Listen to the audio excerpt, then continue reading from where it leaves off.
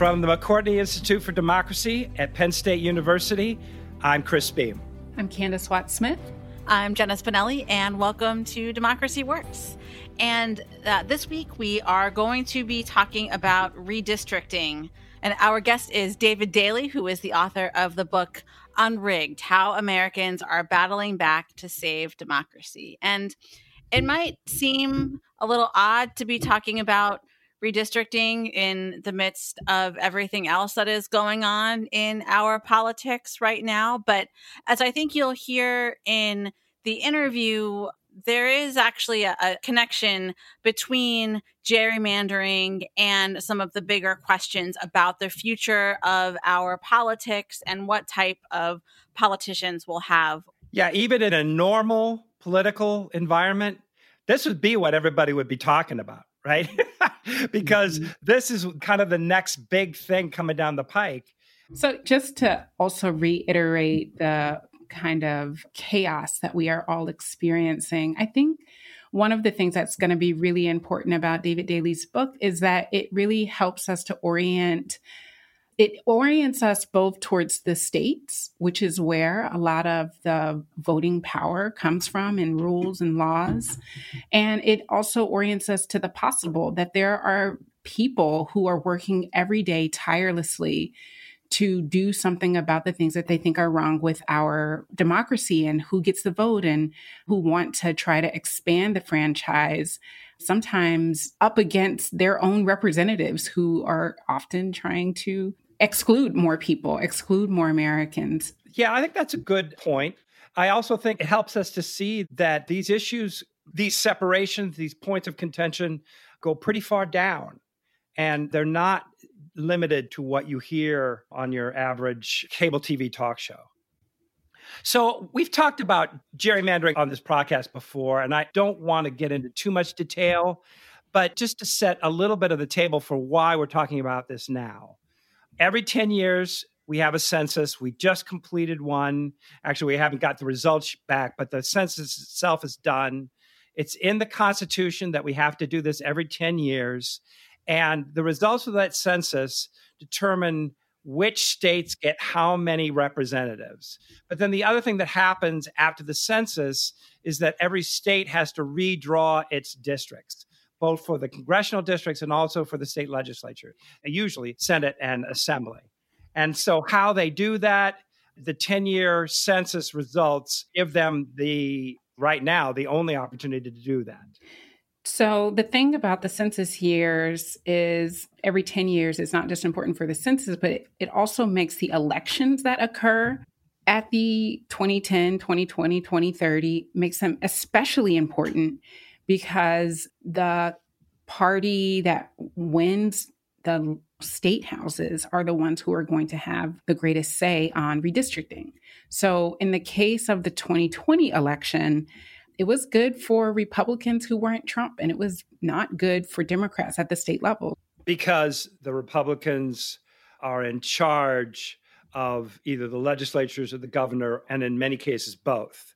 And so therefore, there's nobody contesting the lines they draw, and they're going to draw lines, just like any politician would, that benefit their party. Right. And so because there's no contested power, they're able to do basically what they want. And that's why Davey talks about going outside the legislative process and through referenda or through citizens' initiative to try to come up with some better system than the fox literally guarding the henhouse. But one thing he says that I think is absolutely right is that it is simply not possible for any state, any legislative body to do this in the dark of night or to do this without people paying attention. In 2010, it's considered to be a very arcane, confusing, who cares, draw maps, whatever. And so Republicans took advantage of new software, new data, and really drew some very sophisticated maps. And it was only ex post facto that people realize what had actually happened. And so this isn't different from what goes back all the way to Elbridge Gerry when the term was coined in, I think, 1805 or whatever it was. But those days are gone. People are aware of it and they're waiting to see what happens. And so at minimum, they're not going to be able to get away with it without being called on it. There are recourses. It's not really apparent in some places, in some ways. So, for example, the Shelby case out of the Supreme Court basically kind of struck down the preclearance clause, I guess you could say, of the Voting Rights Act. And so there, at least, there were some places where if you wanted to make changes, you had to go through the DOJ before you made major changes, and that's gone. And so on the one hand, I do think that it's really important that people are going to be paying more attention to these redistricting and voting rule changes over the course of the next several years.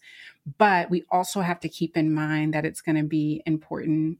And now I'm talking on the other side of my mouth because I'm usually like local, to see what Congress does about whether they are willing to implement a new Voting Rights Act that could potentially prevent some of these really egregious forms of voter dilution.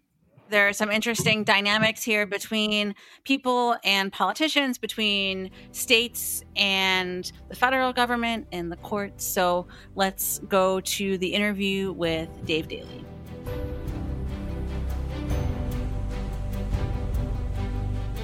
Dave Daley, welcome to Democracy Works. Thanks so much for joining us. Thanks for having me, Jana. Excited to talk with you about your book Unrigged and all the work you've been doing, chronicling grassroots politics over the past couple of years. And one thing that we have coming up in 2021 that might be easy to forget about is redistricting. You have spent a lot of your time with grassroots organizers throughout the country that were working to end the practice of gerrymandering. And at a basic level, I guess I'm wondering how they did.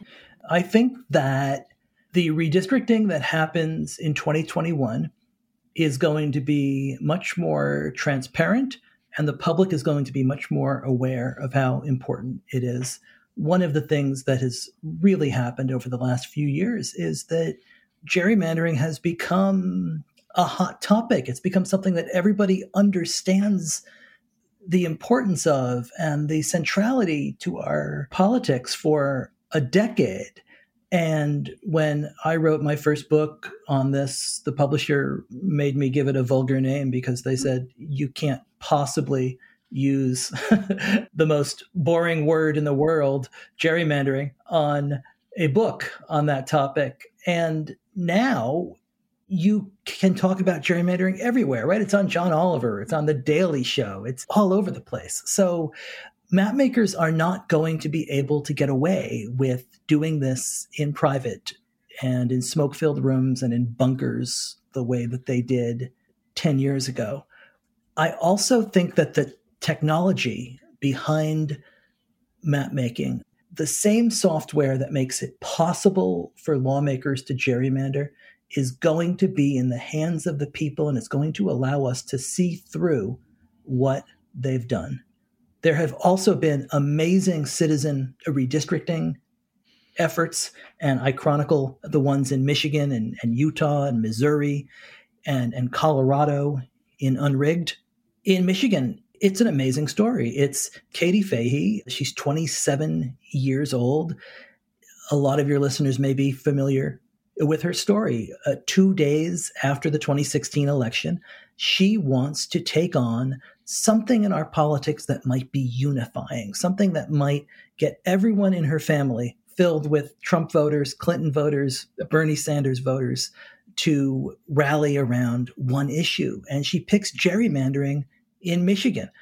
And she goes onto Facebook and puts up a Facebook post about how she wants to take this topic on, and other people who want to join her ought to reply. And they built, through that one social media post, a redistricting revolution.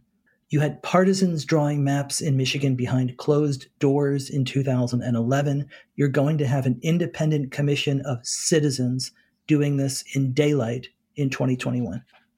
And I want to come back to Katie and some of these grassroots organizers in a minute, but sticking with redistricting here, what does the process look like over the next year? And how are the Katie Fahey's of the world and all the fair districts and these types of groups, what does this coming year look like for them as far as how they're keeping an eye on what's happening, holding people's feet to the fire, those kind of things? Absolutely. We draw these new state legislative and congressional lines every 10 years after the census. And one of the things that has slowed this process down here in early 2021 is that the census numbers have not yet been reported to the states. The earliest this is now likely to happen is mid to end of February. There's a lot of people that think April or May is really much more likely. Every state has its own process as soon as the census numbers arrive. And in a lot of states, they begin with hearings and with the crafting of a bill that include these new maps really very soon thereafter. I think that what you have are citizens in many of these states who have already organized themselves in North Carolina, in Texas, in Ohio, in Michigan, that they're going to be watching and they're going to be in the middle of these public hearings and they're going to be testifying as to what a community of interest is. They're going to be keeping this issue alive in the news media. And they're going to be using this software to design maps that show really what a kind of fairness is possible. And I don't think that these lawmakers are going to be able to craft maps as they did in 2011 in secret and pretend that they're the only maps possible. They're going to be seen in public. They're going to be tested by citizens. And there's going to be much more of a spotlight on redistricting than perhaps there ever has been. You write in Unrigged that in some ways the notion of democracy itself is at stake here. Depending on the way that some of these things go, some of these places could look far less small d democratic than they have in the past. Can you talk more about what you mean by that? These district lines that are drawn are really the building blocks of our democracy. These legislative districts and congressional districts, when you draw those lines, oftentimes you have the power to select winners and losers. And because of the polarization in our politics and the geographic scattering of Democrats in cities and Republicans more efficiently spread across suburbs and rural America, the way that you craft these districts can lock a party into power for years and years, even when they win fewer votes. In so many states, the lines that were drawn in 2011 for state legislatures, they locked the party that drew them in power for 10 years. And after the 2018 election, there were 59 million Americans, almost 1 in 5 of us, that lived in a state in which one or both chambers of the state legislature were controlled by the party that won fewer votes. And that is deeply antithetical to the notion of a representative democracy. Our state legislature is supposed to be the office that is most responsive to the people. And when these lines are drawn in a way that one party controls them no matter what, it pushes our politics to the extreme, because when a general election is not competitive, it means that the primary election, usually held in the middle of the summer, it's low turnout, only the most extreme members of the party, left or right, tend to participate, and you get a very different kind of politics. You get different kinds of politicians, and they become insulated from the people, and then policy drifts out to extremes. So these maps are really the starting point for everything that happens in a state for a decade. The other thing that it's kind of going through the back of my mind now, and this is a much more cynical thought, but I wonder if to the point of having fair maps will lead to different types of candidates being elected to state legislatures. I wonder if we're kind of already too far down a different path there. If a lot of what we read about polarization and all of these things, if that's already too far gone, that even if the maps are more fair, it might not necessarily lead to a change in the types of candidates that are running or are getting into office in state legislatures. The story that I think is just most powerful when it comes to showing the impact of these district lines is a story from North Carolina. And this is the story of Mark Meadows.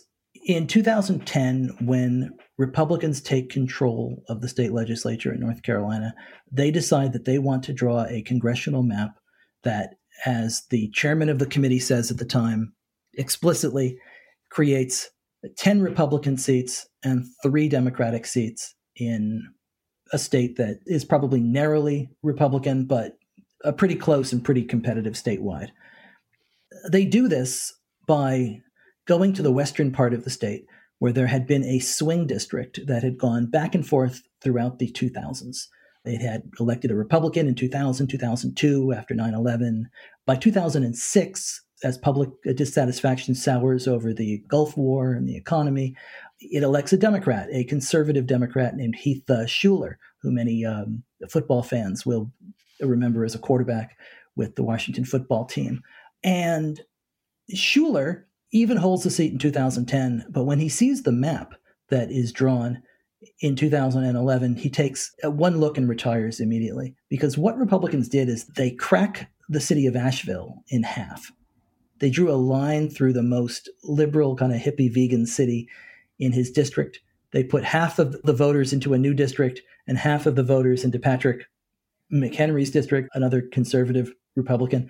And as a result, they created 2 Republican districts down there simply by how they drew that line.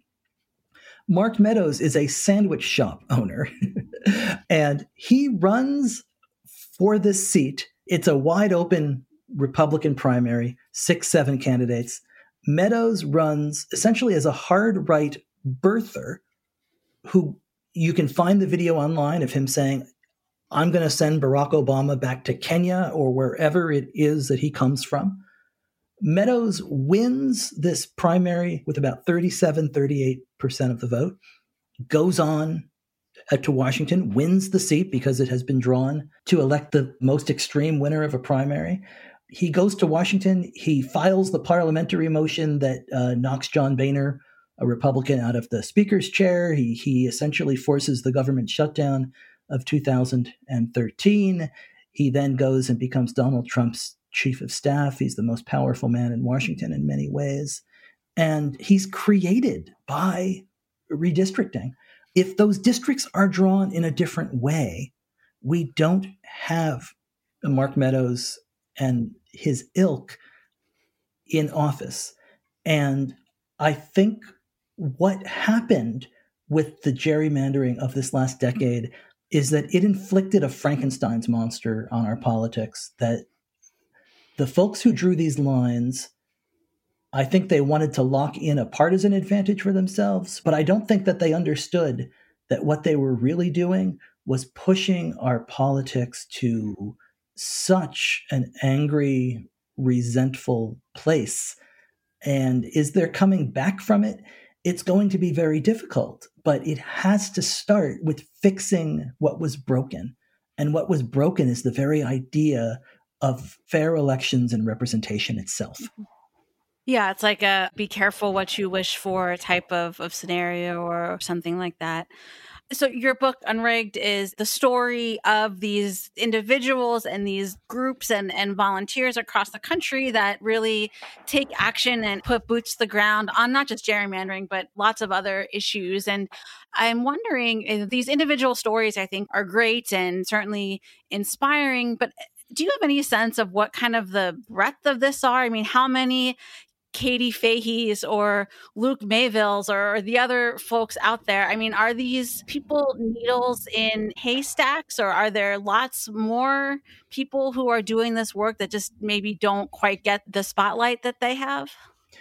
In 2018, you had 5 states that did initiatives or constitutional amendments on redistricting. So along with Katie Fahey in Michigan, you had Utah, Ohio, Colorado, and Missouri. In 2020, you saw this pass in Virginia, and there were efforts in Oklahoma and Arkansas and Oregon and out in the Dakotas, and many of those got stymied either by COVID and the pandemic, which made it more difficult to get out and collect signatures, or by state political establishments that filed lawsuits and essentially knocked them off of the ballot. So certainly this is not easy. Luke Mayville is another amazing story in Idaho, where they have, it's certainly a deep red state, but Luke and a group called Reclaim Idaho were able to organize and win expansion of Medicaid there in 2018. And that happened as well in Nebraska and other states that we think of as red states. And I think that when you look at Luke, when you look at Katie, when you look at Desmond Meade and the folks in Florida who won a restoration of voting rights for the 1.4 million people in that state who had a felony conviction in their past and had served their time, but had essentially lost the franchise forever due to a law that dated back to the Jim Crow era, there has been such powerful movements that have been created in states by real individuals who have logged off of Twitter and, turned off MSNBC and got to work knocking on doors, trying to persuade their neighbors. And these have been transpartisan. The victory in Florida, and I know it's been undone in many ways by a gerrymandered legislature and will be decided now in the courts. But when you look at the magnificence of what Desmond Meade and Neil Valls were able to win in Florida in 2018, this is a year in which voters elect a Republican governor, a Republican U.S. senator. It's not a blue wave year in Florida in 2018, but 64% of voters there signed on and said, yes, we think someone who has made a mistake and served his or her time ought to get their voice in civic affairs back. That's an incredibly powerful thing. It shows that these issues are not Democratic issues or Republican issues, but deeply American questions of fairness and people wanting their government to work and their elections to be fair. And I think that there's a lot of hope that we can take from that. So what becomes of these movements, these coalitions now? I mean, in some places, the ballot measures have passed and it seems maybe at least on its face that their work is done. Are they looking to move on to another issue, or are there still other parts of things like Medicare expansion, like redistricting, like felony disenfranchisement in Florida? Are there other parts of those issues that they're focusing on, or are they looking to move their energies elsewhere? I think you've got your finger on the most important question, which has been that all of these initiatives, while they have won and been successful, have run into opposition from legislatures in these states and politicians who feel like they're insulated from the public and who have tried to block them or slow them down in the actual enactment phase. So one of the really important lessons that I think people have learned is that a victory is never complete and it's never over. Not on election day, in many times, not ever. A victory has to be continually defended. And I mean, Dr. King talked about an arc of the moral universe that is long but bends toward justice. And I think what we all have to realize is that arc doesn't bend by itself, that we've all got to have our hands on it if we want to pull it in the direction of fairness and more democracy, and that you can't simply put your hand on the arc on election day. If we want to live in a multiracial democracy that upholds the ideals that we want this country to live up to, all of us have to have our hands on that arc at all times. So all of the, or at least most of the kind of success stories we've been talking about here have come as a result of the ballot initiative process. Do you know of any parallels, similar stories that happened through a more traditional legislative means? I think the victory in Virginia is one that everyone can look at and feel really good about, because there is no independent initiative possibility on redistricting there. And voters had to organize and lobby their legislators in order to win the independent commission that will go into effect in 2021. They had to convince lawmakers that this was important, that enough voters cared.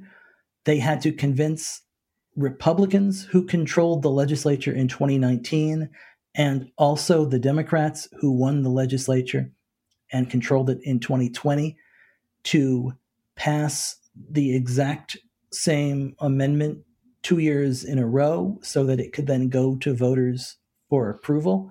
This is the first time that a state legislature has voluntarily turned over this much control over the drawing of their lines, really in the country's history.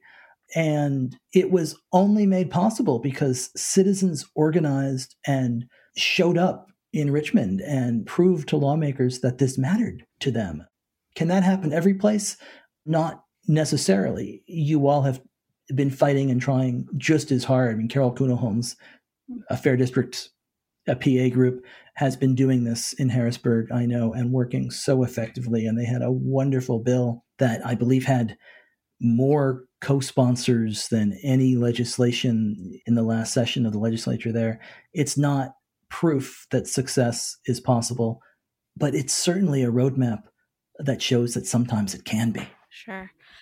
So as we kind of bring things to a close here, Dave, what else are you watching? What other stories are on your radar as you look out to the rest of this year? I think a really important question is going to be the question of citizen voting age population and whether or not state legislatures can draw district lines that are based not on total population, which has been the long-time standard for state legislatures and is the constitutional standard for Congress and for congressional districts, or whether they can use numbers based on citizens over the age of 18. And this would have really a major effect if state legislatures made this move. You could see states like Texas, Alabama, Missouri, Georgia, for example, where this has been talked about, and it would essentially shift political power and make districts older, whiter, more conservative, and more rural. And this will, I think, has the possibility to become the real legislative battleground and legal battleground of the next decade, whether or not states have that right, whether it is a violation of one person, one vote.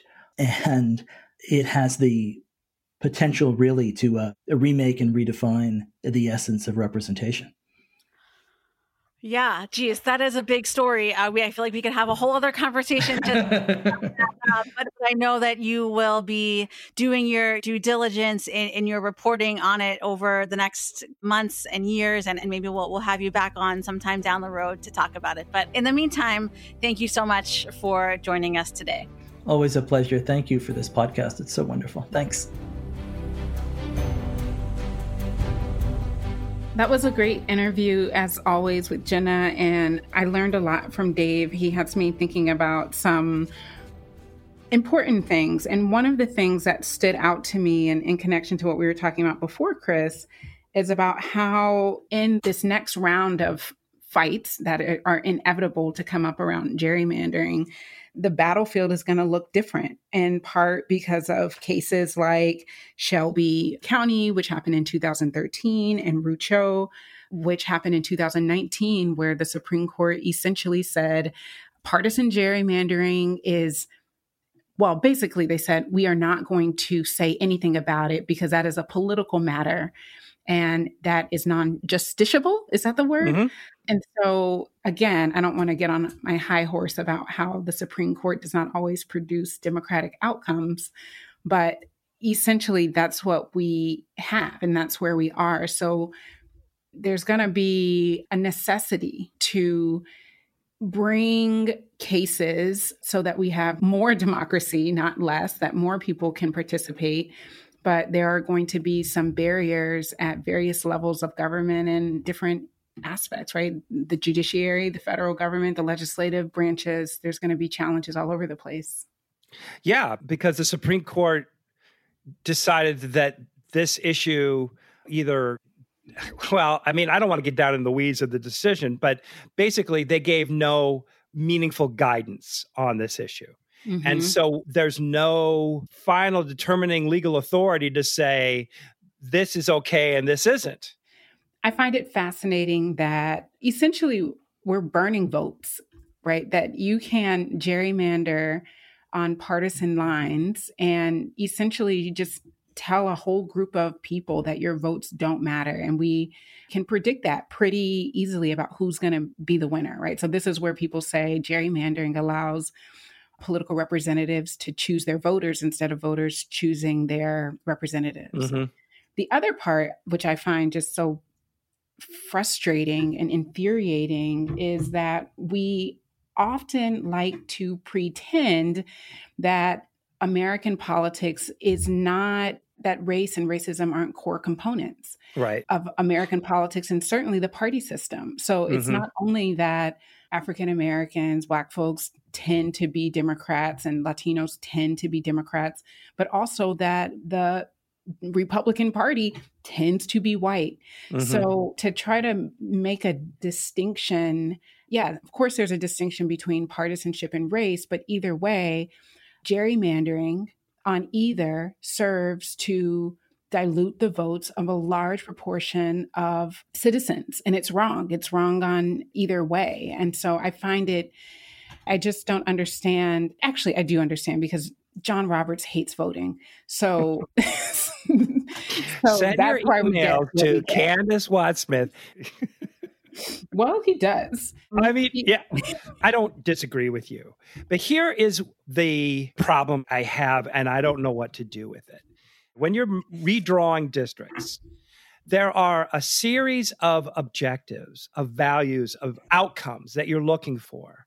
And once you've done it, once you kind of tried your hand at it, you quickly come to realize that it is as much art as science. There is no obvious, straightforward, oh, well, this is clearly what should happen, right? In terms of drawing lines, because you're balancing things like constituency groups and geography and population sizes and fairness, right? And to get all these things to go together is difficult, even for the most fair-minded of us. Maybe I'm saying the same thing, but in a different way, Chris, is that we do live in a highly segregated country. And so one of the things that we're seeing, the reasons why we're seeing Donald Duck slapping Goofy or whatever, or we're seeing these crazy districts is because the effort is to either pack districts where you're just putting a whole bunch of people who are just alike in a district, and then you're wasting their votes because then they're going to be surrounded by people who are totally different. And when their representative gets to the legislator, they are not going to have any place to have coalition. Or you're slicing them, you're cracking them so that, yeah, you know that we tend to have racially segregated neighborhoods, and then you crack them so that they have no power at all. So there is a fine balance. And the fact of the matter is that if people can use all of the big data and census data and every magazine that you've ever read and all of the websites to figure out what you do to create districts that are completely unfair, then that means that you can use that same information to create good, fair, competitive districts. I think that we have to keep our mind that there is a possibility of reform. There's a possibility of doing good. And, and it has happened, right? And that's what Dave's book shows too. He provides plenty of models where people are just, using technology and social media for good, that they're getting their boots on the ground to bring people together. But my argument would be, and this is actually something that Dave says in his book, is that he thinks that gerrymandering is one aspect of this broader trend in American society where red states are becoming less democratic and blue states are becoming more democratic. And that's obviously democratic with a small d. And you see this manifested in a number of ways. I mean, every time I hear somebody say, we're a republic, not a democracy, I want to hit something. But it is now kind of a knee-jerk response. I mean, there's just this denigration of the idea and the ideal of democracy among many people on the right side of American politics. And then on the other side, you see a party, a Democratic Party, that sees its future in expanding the electorate, bringing more people in, giving more power to people of color. So their inclination is to make things easier, more access, et cetera. It's too easy to use that brush, but I am hard-pressed to see how it's wrong, how it's incorrect. Yeah, I mean, I'm from North Carolina. That's a place where the demographics are changing, and Republicans in that place have really entrenched power. I can't remember after which election that they made these efforts to reduce the power of the governor, which was a Democrat. So, Wisconsin, where I'm from, did the same thing. Okay. So, Chris, I think, you know what? I want to leave you on the dark side. And I think that these issues are really tough. They're really hard. And the moment that we're living in now makes it seem like things are going to get worse. And maybe they will. But I think that what Dave's book shows us and gives models for is that there are different ways that we can do this, and that there are citizens that are really pushing for and being successful in some cases for producing and requiring and forcing, demanding change, and they're getting that. No, I think that's absolutely correct. And I also think that there are anti, or at least significantly less democratic elements of the American political system. We've talked about them. The Electoral College and Senate, the two senators from each state, it makes a wildly undemocratic representation of the popular will. But there are mechanisms by which you can change the way that district lines are drawn in your state. And there are ways to make them more fair. And so if you're looking for a lever, an issue around which to focus your energy, Dave's book does a really good job of showing you why this is the issue. And really, given the census, now is the time. So anyway, I mean, I think that's a pretty good note to end on. Thanks to Dave Daley and Jenna for a really good interview. And thanks, Candace, for yet another really interesting conversation. I'm Chris Beam. I'm Candace Watt-Smith. Thanks for listening.